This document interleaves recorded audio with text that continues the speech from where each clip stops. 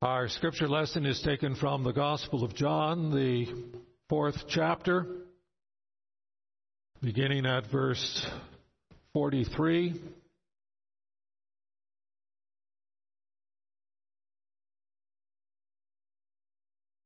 John chapter 4, beginning at verse 43, page 1225 in the Pew Bible.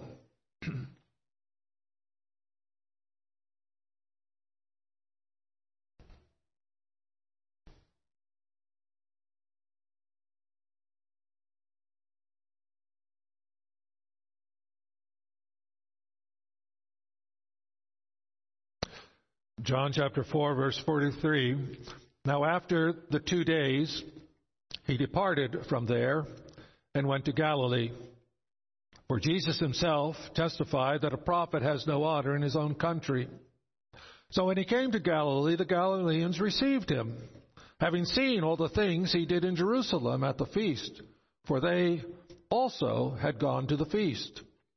So Jesus came again to Cana of Galilee, where he made the water wine. And there was a certain nobleman whose son was sick at Capernaum.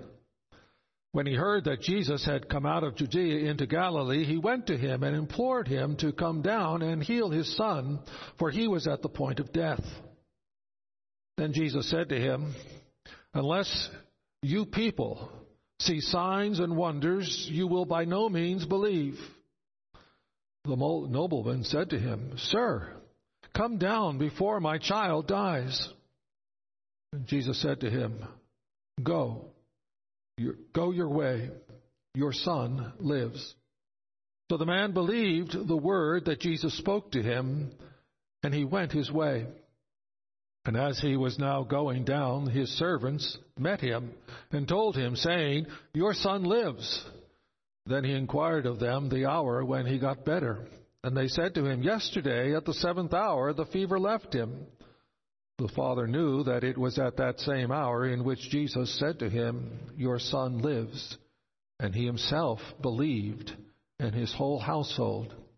This again is the second sign Jesus did when he came out of Judea into Galilee. Thus far the reading of God's Word. May he add his blessing to it. Beloved of the Lord, by way of introduction to this passage, let me just review a little bit of the itinerary of Jesus that John has mapped out for us in the opening chapters of his Gospel. We find Jesus at the beginning of this Gospel with John the Baptist. John the Baptist introducing Jesus to the crowds that have come out to John, pointing to him as the Lamb of God who takes away the sin of the world.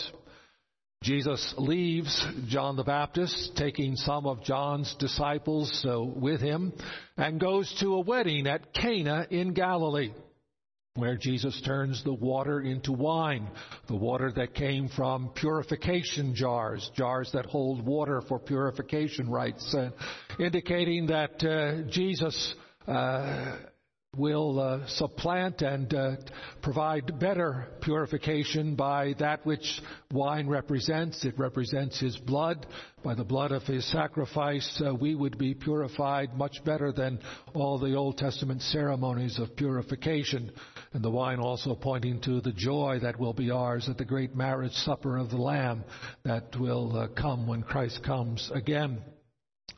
Then we read that it's Passover time, so Jesus goes up to Jerusalem, which means he goes south from the province of Galilee to the province of Judea, where Jerusalem is. And in Jerusalem he cleansed the temple, and he met with Nicodemus and told Nicodemus that he must be born again.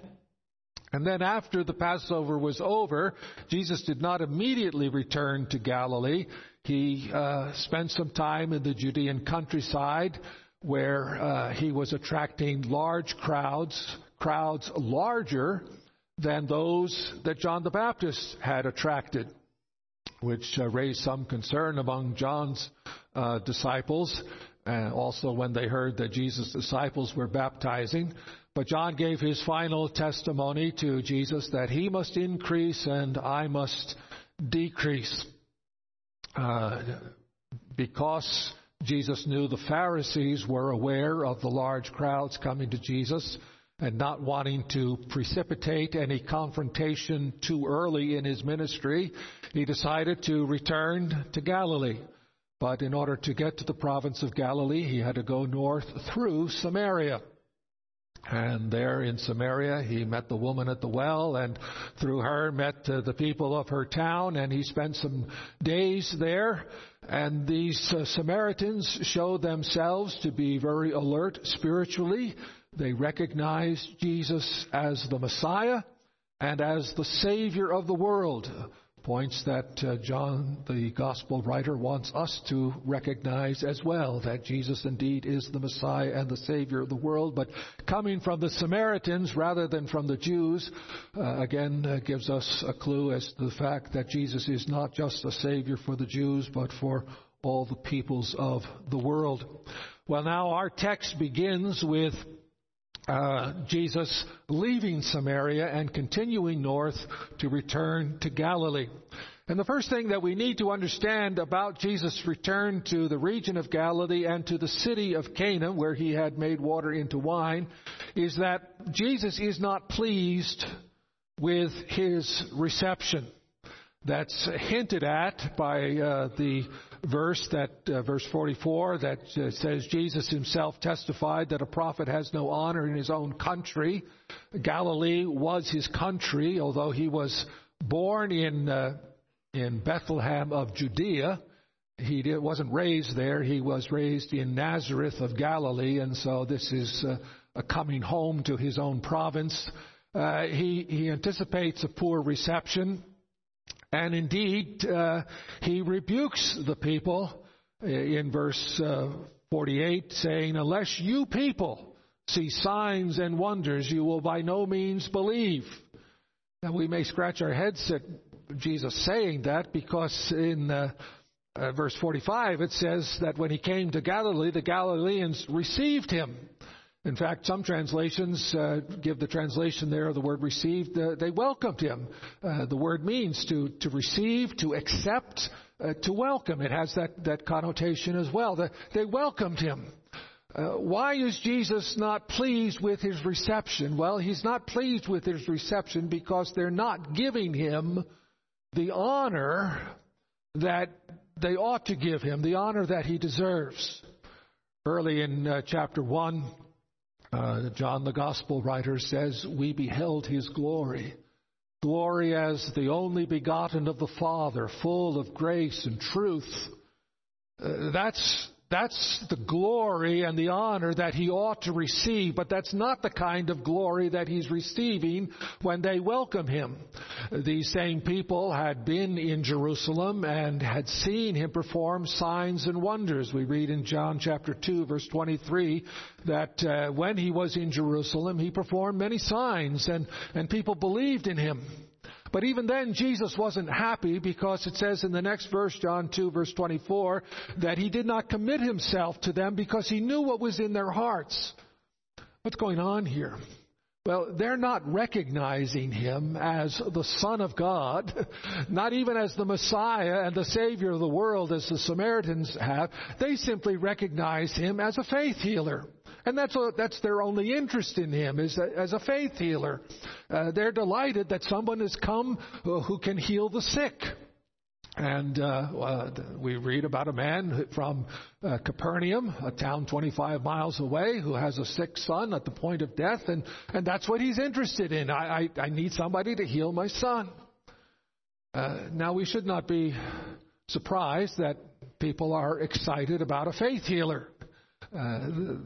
People today are just like that. You and I have a tendency in that direction as well. One of the tragedies of our modern era is that much of the evangelical church in North America and really throughout the world today is enamored of these prosperity preachers. and these health and wellness preachers who are promising your best life now and promising that if you have faith, you can be healed of any disease. And not only can you be healed of any disease, if you pay a good registration fee, you can go to a conference and learn how to become a healer yourself, how to perform miracles, not just be the recipient of miracles. And people who preach these prosperity gospel and the health and wellness gospel, they attract large crowds. Lots of people want to hear that, and lots of people are eager for someone who can make our lives better. We too live in a world under the curse of God because of the sin of our first parents, Adam and Eve, and because of our sin as well. Life is hard. Life is tough. There's hard work that has to be done, and we struggle to eke out a living, and there are all kinds of sicknesses and diseases that plague us, not just in times of pandemic, but all the time. There are struggles and infirmities of the flesh and weaknesses of the flesh that we deal with, and whether it's religious leaders or political leaders, anybody who promises us a utopia here and now, we all have a tendency to want to be drawn to that and be attracted to it. Not willing to suffer for a time, to share in the sufferings of Christ now, so that we may be assured that we will also share in His glory when He comes again. Our longing for utopia is not an illegitimate longing. We had it once in the garden. We lost it because of our sin, and God has promised to restore it to us, but He also says you have to wait. Now you have to suffer grief through all kinds of trials. But when Christ comes again, if you are patient, if you wait, then the utopia will come. Then the glorious inheritance laid up in heaven, imperishable, undefiled, fading not away, then it will be given to you. Oh, there is a down payment now. There is joy now, but it's an inner joy, not a joy that comes from seeing all our problems disappear now. Now you have to be willing to suffer with Christ that you might be assured that you will share in His glory when He comes again.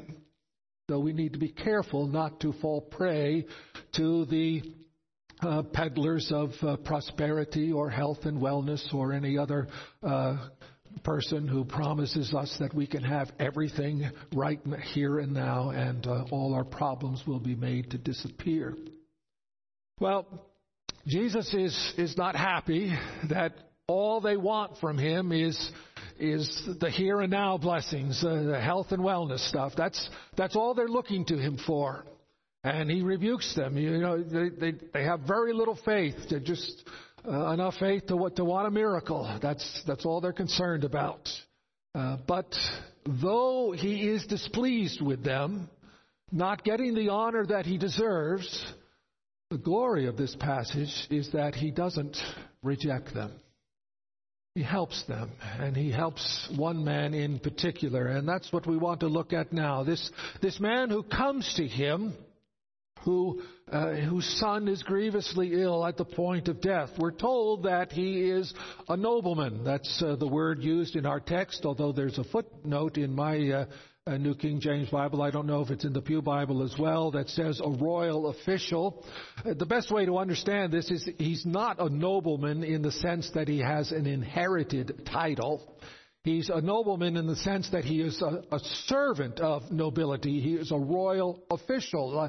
He's like Joseph in Pharaoh's court, or like Daniel in Nebuchadnezzar's court, a person who, by virtue of his talent and ability, his recognized skills, has been promoted to a chief position under the royal authority, and now has a very high official position in the royal court. The royalty that this man serves is probably Herod Antipas, sometimes referred to as King Herod in the Bible. He is a son of Herod the Great. Herod the Great, who was alive when Jesus was born and ordered the murder of all the children 2 years and younger.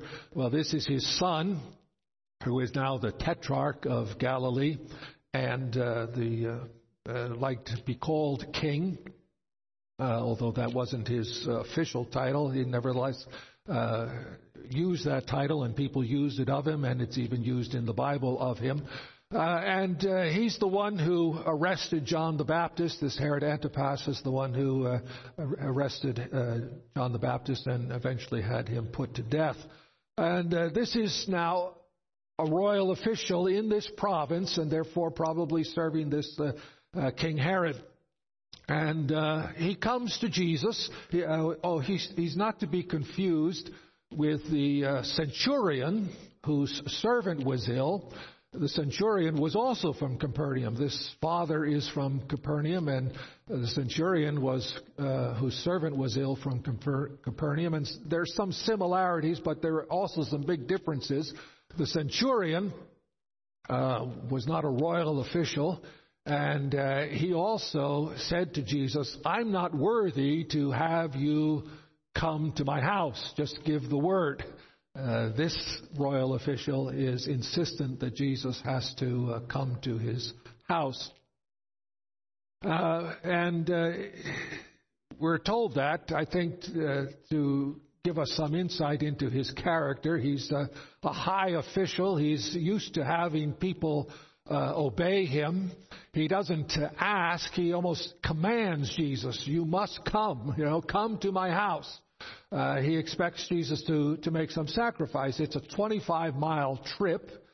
A father in good physical condition who is desperate about the well-being of his son could make that 25-mile trip in a day, perhaps, but it's unlikely that Jesus, with an entourage of disciples, could make it in a day.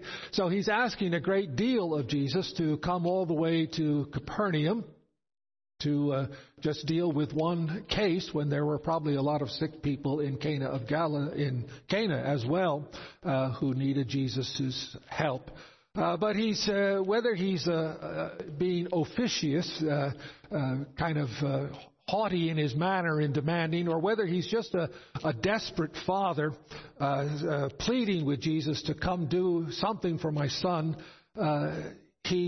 one thing is evident, and that is that he has some degree of faith in Jesus. Whether it's really a hope that Jesus would help, but because Jesus rebukes not only him but all who are gathered there for their lack of faith, we must say that his faith isn't very strong. He's probably a Jewish man who has risen in the government there. He probably knows about Elisha and the Shunammite woman who built a prophet's room for Elisha and then was rewarded with a child. She had no children up to that point, but Elisha prayed for her. She had a son, and then a few years later that son became ill and died. And the Shunammite woman went to Elisha. Elisha could see she was distraught, but he had no idea what the problem was. He couldn't discern the problem, and he couldn't heal her son unless he was present. And this father is probably thinking the same thing, that Jesus needs to be present. He needs to touch my son. He needs to do what Elisha did, lay down on my son or something to bring him back to life, to restore him to health. And so he is insistent that Jesus come. Most of Jesus' miracles probably that had been reported were ones that Jesus had done in the immediate presence and not from a distance. But Jesus rebukes him and rebukes those who are with them for their lack of faith. But that they didn't trust him enough to believe in him. Now, Jesus was a miracle worker, to be sure. They're not wrong to want miracles from him, but they should have recognized that even Elisha didn't perform miracles just for the sake of performing miracles. He performed miracles so that he could be authenticated as a servant of God, a spokesperson for God, so that people would listen to him and to his call to repent of their sins. That's the only reason why God gave prophets the ability to perform miracles. It was so that they knew that the prophet spoke from God. And when the prophet gave a message, you better heed that message because he speaks for God. How do you know he speaks for God? Because he can perform miracles. But to this point, the people, both in Judea and in Galilee, are not interested in Jesus' message. That becomes more evident when we get to John chapter 6, Lord willing. And Jesus begins to speak in earnest about his mission here on earth, why he came to earth in terms of his atoning sacrifice. He said, you have to eat my flesh and drink my blood, by which he meant you have to believe in my atoning sacrifice for the remission of your sins. They didn't want to have anything to do with that, and large crowds of people who considered themselves disciples of Jesus up to that point stopped following him because they didn't like his message anymore. They were eager to follow him when he performed miracles, and they were eager to follow him when he filled their stomachs. But when he talked about sin and the atoning sacrifice and the need to have faith in that, then they weren't interested anymore. But though he rebukes them for their lack of faith, he doesn't refuse to help. What Jesus does for this man is two things. He gives him a command and he gives him a promise. The command is, go your way, go home. The promise is, your son lives. And man, at this point, begins to grow in his faith because he takes Jesus at his word. He started on his journey home. Had he not believed, he might have stayed with Jesus and insisted, no, you have to come. No, he didn't do that.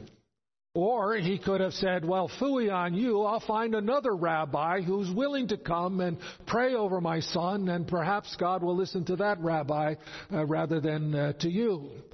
He didn't do that either. No, he listened to Jesus. Go your way. Your son lives. And he believed, and he showed that he believed by obeying what Jesus told him to do. His faith in Jesus had grown from a hopeful faith in the power of Jesus to faith in Jesus' word, in the word of Jesus. And it was faith in the word of Jesus that manifested itself in his obedience to Jesus. His faith went from, I hope you can help if you come, to, I take you at your word and will do what you say. But even then, his faith didn't stop growing. When he was on his way home the next day, his servant reached him before he got home and told him that his son had recovered.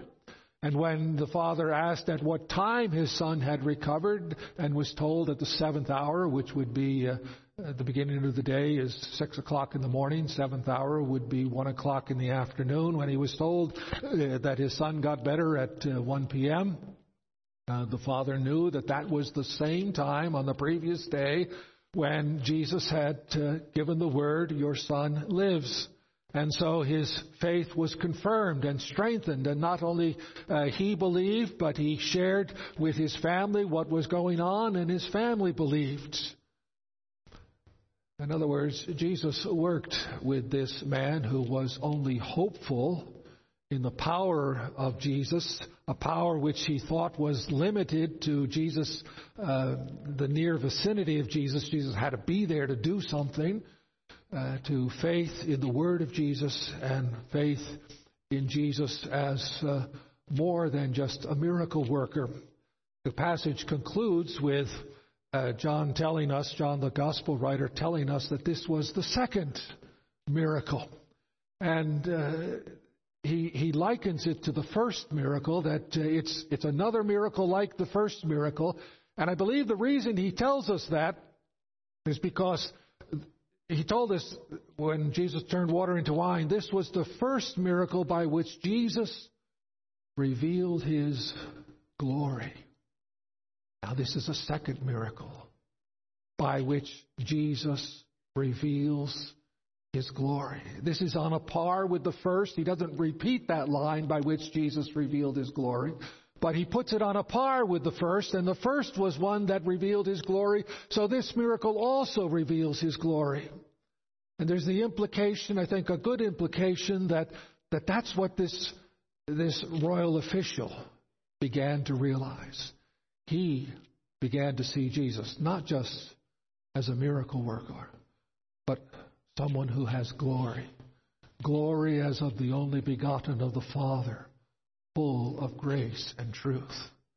We see somebody moving from very little faith to seeing Jesus in a heavenly light, seeing him with the eyes of faith as being the Son of God, the Savior of the world, as the Samaritans had begun to see him.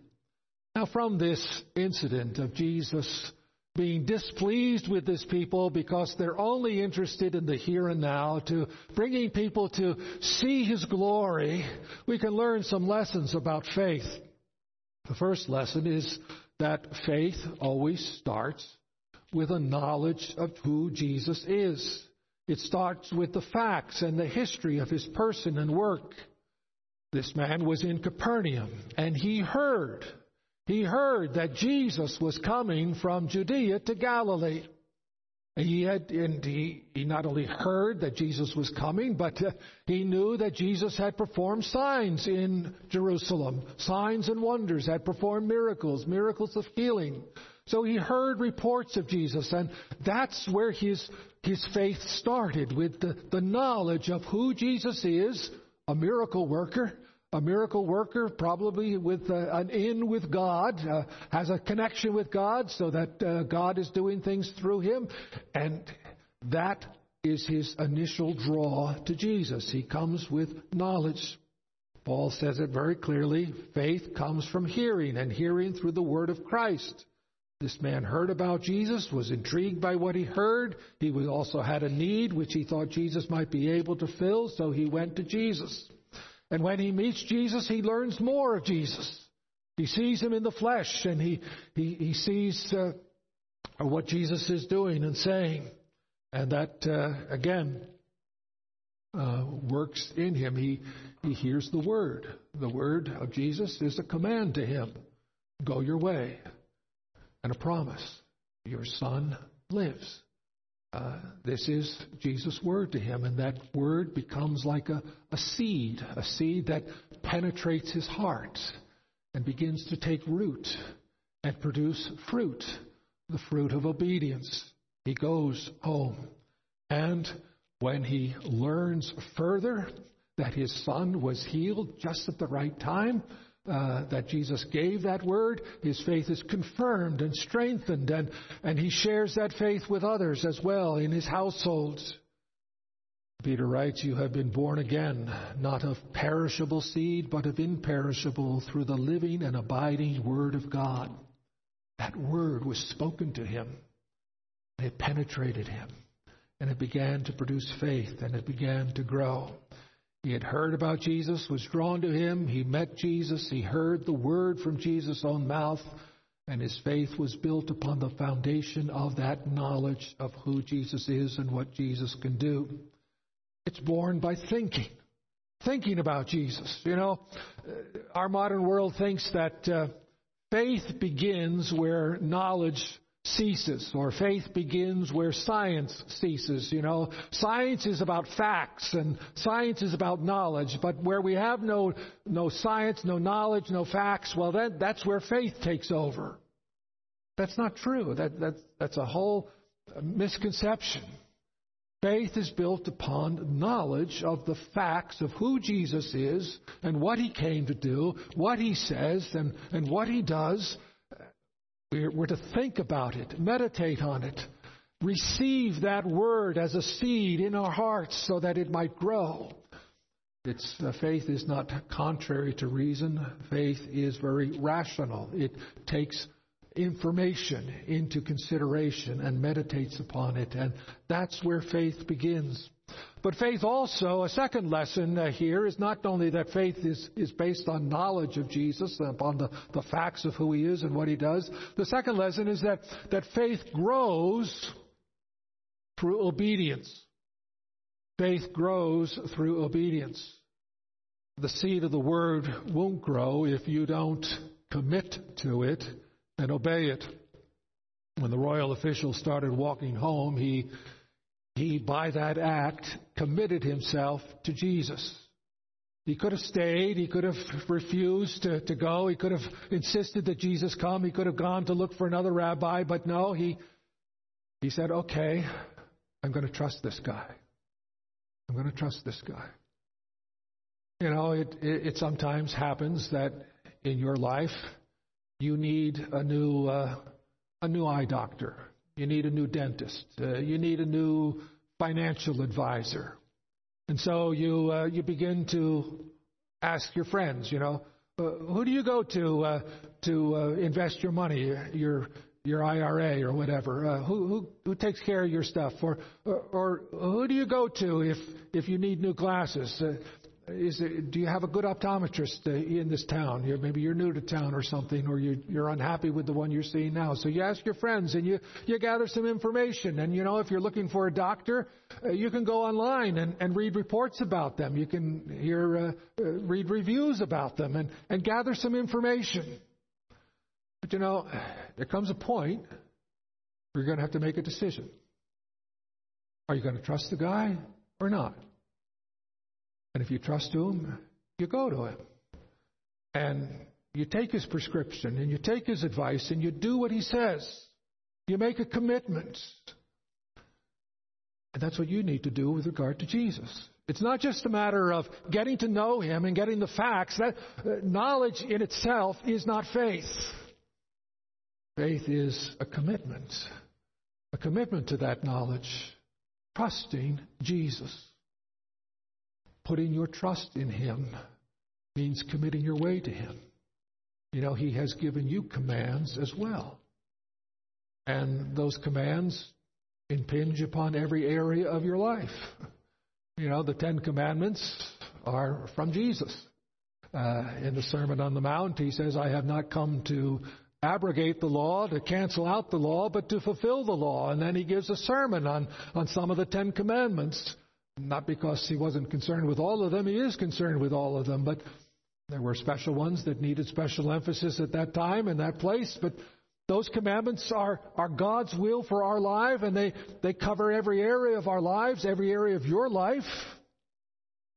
Jesus told his disciples, go make disciples and teach them to obey all the things that I have commanded you. And there comes a point where you're going to have to say, okay, either I'm going to continue to live for myself and do my own thing, or I'm going to have to commit my way to the Lord Jesus Christ and let him be the Lord of my life and govern my life and do things his way. That's how faith grows, when you make that commitment.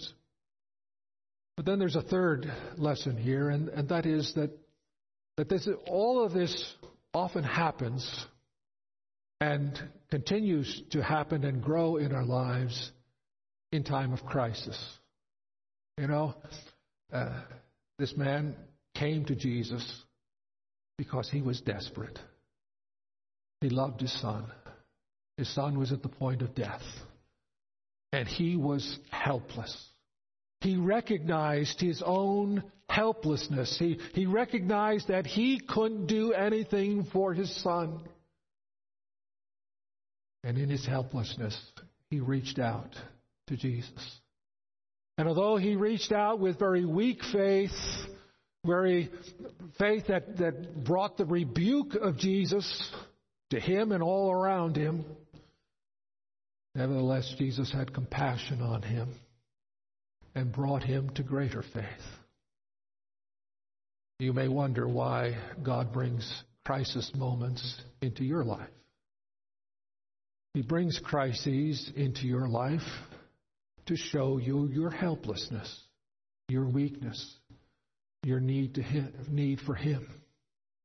And even if your only prayer is the prayer, "Oh God, help me," it's not a very good prayer, but it's a prayer. And Jesus wants you to pray that prayer and come to Him. And if you come humbly to Him, seeking His help, He will help you in your need. Commit your way to Him in your time of need. Trust Him. And offer your heart to Him. Offer your life to Him. In view of His mercies, offer your body as a living sacrifice of gratitude unto Him. No longer living for self, but living for Him. You know, faith is not something that only some people are prone to. Some people in their arrogance and in their pride say, "You know, I'm not a person of faith. I don't need faith. It's those weak people who can't make it on their own. They need faith." Now, we're all people of faith. But most of us begin by putting faith in ourselves, trusting in ourselves and to take care of ourselves. Everyone who has such faith in themselves, is made a fool by death. Death shows us that we can't take care of ourselves. We can't stop our loved ones from dying. We can't stop ourselves from dying. We are all powerless in the face of death. And hopefully, before you reach that point of recognizing your own helplessness by the fact that you're dead, before you reach that point, God will send a crisis into your life that will show you your helplessness and your need for Him. Peter writes in his epistle, "In this you rejoice now for a little while, if necessary, you have been grieved by various trials, so that the tested genuineness of your faith, more precious than gold that perishes, may be found to result in praise and glory and honor at the revelation of Jesus Christ." Now you have to suffer grief through all kinds of trials, but that your faith, so that you may come to faith, and so that that faith may grow, and so that faith may redound to the praise and honor of glory at the coming of Jesus Christ. Therefore, says the Apostle James in his epistle, "Count it all joy, my brothers, when you meet trials of various kinds, for you know that the testing of your faith produces steadfastness." That's what happened to this man. His faith was put to the test, and it grew. It became strong. It became mature. So that instead of just seeing Jesus as a wonder worker, he saw that Jesus performed wonders so that people would see His glory.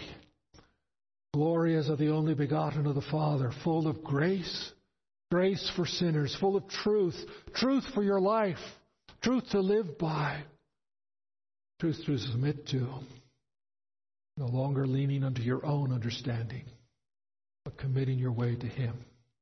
May God indeed give us faith built upon a foundation of knowledge, faith that shows itself to be real by our committed obedience to Him, and faith that matures in times of trial and stress. Amen. Let us pray. Almighty and gracious Heavenly Father, we thank You that though these people did not honor You as You should have been honored, but only wanted You greedily for their own selfish benefit, nevertheless You had compassion on them. So have compassion on us and bring us to greater faith. Bring us to mature faith. Help us to see Your glory, glory as of the only begotten of the Father, full of grace, grace for sinners, grace for those who have fallen flat on their faces. Lift us up, O Father. Wash us clean by the blood of Christ, and set us upon that rock, the rock Jesus Christ, so that we might walk by faith in Him, living no longer for self, but obeying His commandments. We ask in Jesus' name. Amen.